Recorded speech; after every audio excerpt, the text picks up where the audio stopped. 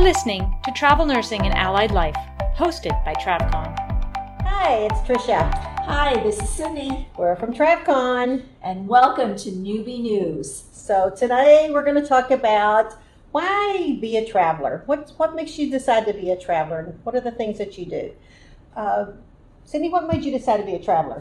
I wanted the adventure. I wanted the experience of working in different locations and in different facilities to see how different places tackle the same problems that we all face in our practice. I wanted the adventure. That was the big thing. The adventure is fun. So, and I started because literally I was broke. I was in a divorce. I had nowhere to live. I lived far from family, and there was no reason for me to stay where I was at. Mm-hmm. Adventure has always been my thing. Moving is very easy for me because we moved a lot as a child, and even when I was married to my first husband, we moved a lot. So I thought, why not? This is the time to do it. Absolutely. And fortunately, back in the early days when I started traveling, you could be broke and travel because you got paid well and they paid for lots of things. Mm-hmm. Doesn't quite happen that way anymore. So, which brings us to the fact a lot of people travel for money. Yeah. And while that can be a good goal, to have a goal set for, you know, are you making a lot of money? Are you trying to pay off bills? Are you trying to pay off school loans? Whatever you're doing. And it can be done. There's no doubt that it can be done. We see a lot in our social media today about how people are paying off all their bills, their cars, their houses, and those kinds of things. And they're doing it in one contract or two contracts. And reality is, with today's market and the amounts that you get, you can pay off a lot of things, but you're not going to probably pay off all of that much debt unless you're working 24/7. Like you're working every day of the week to pull in that big overtime money that you would get when you're a traveler. So money is definitely good. We realize that what you make in 2 weeks or what you make in a week is more than what you make in 2 weeks is at any given job, but you also have to take into account you're paying for 2 living expenses. Yes. So, you know, understand that when you're traveling, that when you're paying 2 living expenses, that's not always more than what you think it is. It's, even though it looks like double, you're paying double. Yes. So that's always a kind of thing. Traveling for adventure is always the best. You know, I tell people that I work with and mentor, make your list. I made a bucket list. Like, these are the things I wanted to see. These are the things I wanted to do. And that way I could pick from my list and from the job's opening to determine where to go next. So say I wanted to see Niagara Falls, well, then I wanted a contract somewhere close enough that I could go to Niagara Falls and see that as well as other things in the area.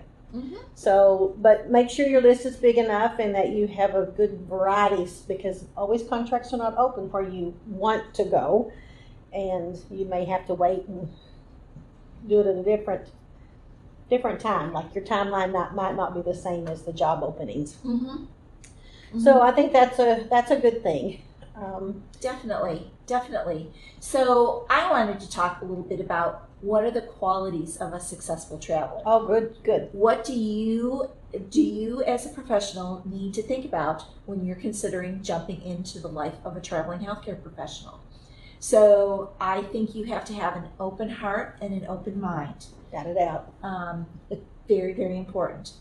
I think you have to have some confidence, not only in your skill set, but in yourself. You very often are going to be going to new places, going to be meeting new faces. You're going to have a certain level of confidence, and you have to kind of know whether or not, do you fear the unknown or do you embrace the unknown? Because as a travel nurse or a traveling healthcare professional, you're going to be out there, and you need to have enough confidence in yourself to be able to handle whatever comes your way. And you have to think about all the different cultures that you're going to come into contact with that you may not have ever had any experience with. And so you've got to be able to adjust accordingly to those. Absolutely. I think you also need to evaluate how much of a self-starter you are. Oh, definitely. Facilities are basically hiring you in order to jump in the pool and start swimming with them. So if you, while granted they're going to give you certain tools, they're going to give you a certain guide as to how they like to swim in their swimming pool, so to speak. At the same time, you have to be able to adapt to that, and it may be a very, very different, different idea than you've had in some of your previous work experience. So that's really, really important as well too. And I think you also need to be a problem solver. You definitely have to embrace the change and be able to problem solve, which for most medical professionals is not usually that big of a deal. That's what we do. That's what we do on a daily, hourly, sometimes minute by minute eval when dealing with patients. But you're going to have to do it when you're walking into a new facility or in a new town in order to try and figure it out. And you know that one sentence that every facility hates you to say. That's not the way we did it where I came from. So remember that. That's one thing you do not want to say when you're traveling. So with those types of things, we want to give you some resources to help you become a traveler, successful traveler. And one of the things, of course, is social media. And there's a lot of resources out on social media. You can see them. One of the things that I do recommend is the Travel Nursing Newbies group, because it's run by someone who's very good in travel nursing as well as recruiters. So you have both in there to help you with knowing both sides and that information. You have to apply to get in there. You have to answer the questions, so make sure you answer all the questions if you're really interested in that. Also with social media, I recommend that you find pages that are specific to your specialty. So as me as a NICU nurse, I'm in the NICU room. So there's ER rooms, there's OR rooms, there's all kinds of places, L&D, but find those that are specific to your specialty so that you can have that conversation with people who do the same thing that you do. I think that's very important. Absolutely. Another great resource is the book Highway Hypodermics by Epstein LaRue. It's kind of my go-to travel Bible. Everything from negotiating a contract to picking a recruiter to that ever-challenging subject of taxes, tax home, stipends, all of those things. And that can be a very complicated thing to navigate through. And it's a great, great reference. It is a great reference. And Kay who Epstein LaRue that wrote this book, was a traveler, is a traveler sometimes still. She doesn't travel as much as, all the time, but she does still travel. And it's written also with Joseph Smith, who owns Travel Tax, who is a very, very good reference for you in terms of your taxes. He will talk to you. He doesn't charge you to talk to you on the phone or email you. And it's also written with Aaron Highfield. So Aaron also helped write this book. So if you're interested in international type travel, he's the go-to person for that too. He's kind of the guru for how to get those things done. So those are all good references.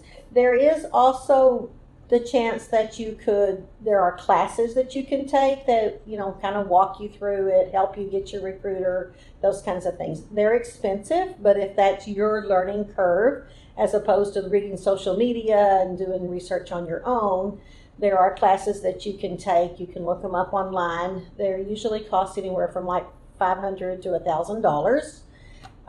Personally, I would never spend that money to do that when I can look it up for free, but some people do that, and that's okay, because that's how you learn and how you want to approach what you do.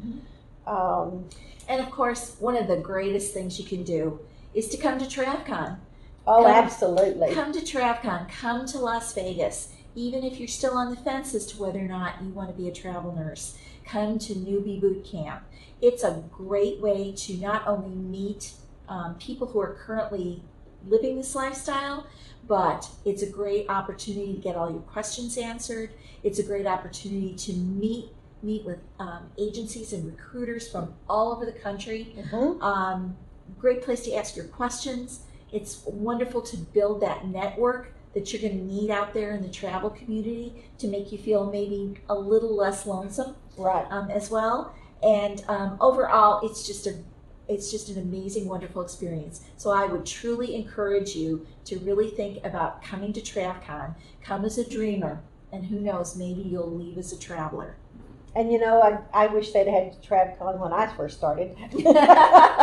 Because those of us who've done it very long, we learned by the School of Hard Knocks. Yes, absolutely. And as things change, we had to learn with those changes. But now you can come and get the most up-to-date information on how to get your contracts, and how to negotiate, how to do your taxes, all of those things. Even you can do destinations, like we have talks about destination places to go. So yeah, TravCon is a great place, and it's always in September. It's always in Las Vegas.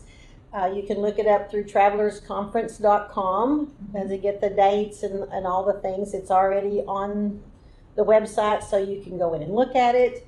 We do encourage you to do that, and we'd love to see you there. You'll never meet more travelers in one place ever in your life than you meet there, because last year, we didn't get to have it this year, but the year before we had 1,400. Yeah. Which is an amazing amount. This conference has never been advertised. It's only by word of mouth. We grew from like 100 people 12 years ago, I think, now, and it's really an amazing thing. Yeah, absolutely. So I guess to wrap this up, the big messages we'd like to leave you with is know yourself, do your research. Absolutely. And put all that together and decide whether or not the traveling life is really for you. Just remember, fear prevents you from living a boring life. So educate yourself, do your research, and decide for yourself, is the travel life will be part of your best life. Okay, so we'll see you next time on Newbie News. All right, see you then. Bye. Thanks for listening to Travel Nursing and Allied Life. You can find the full show notes below or at travcon.org. Please help us out by rating our podcast on iTunes or wherever you get your podcasts. Leave us a comment below or email us at podcast@travcon.org.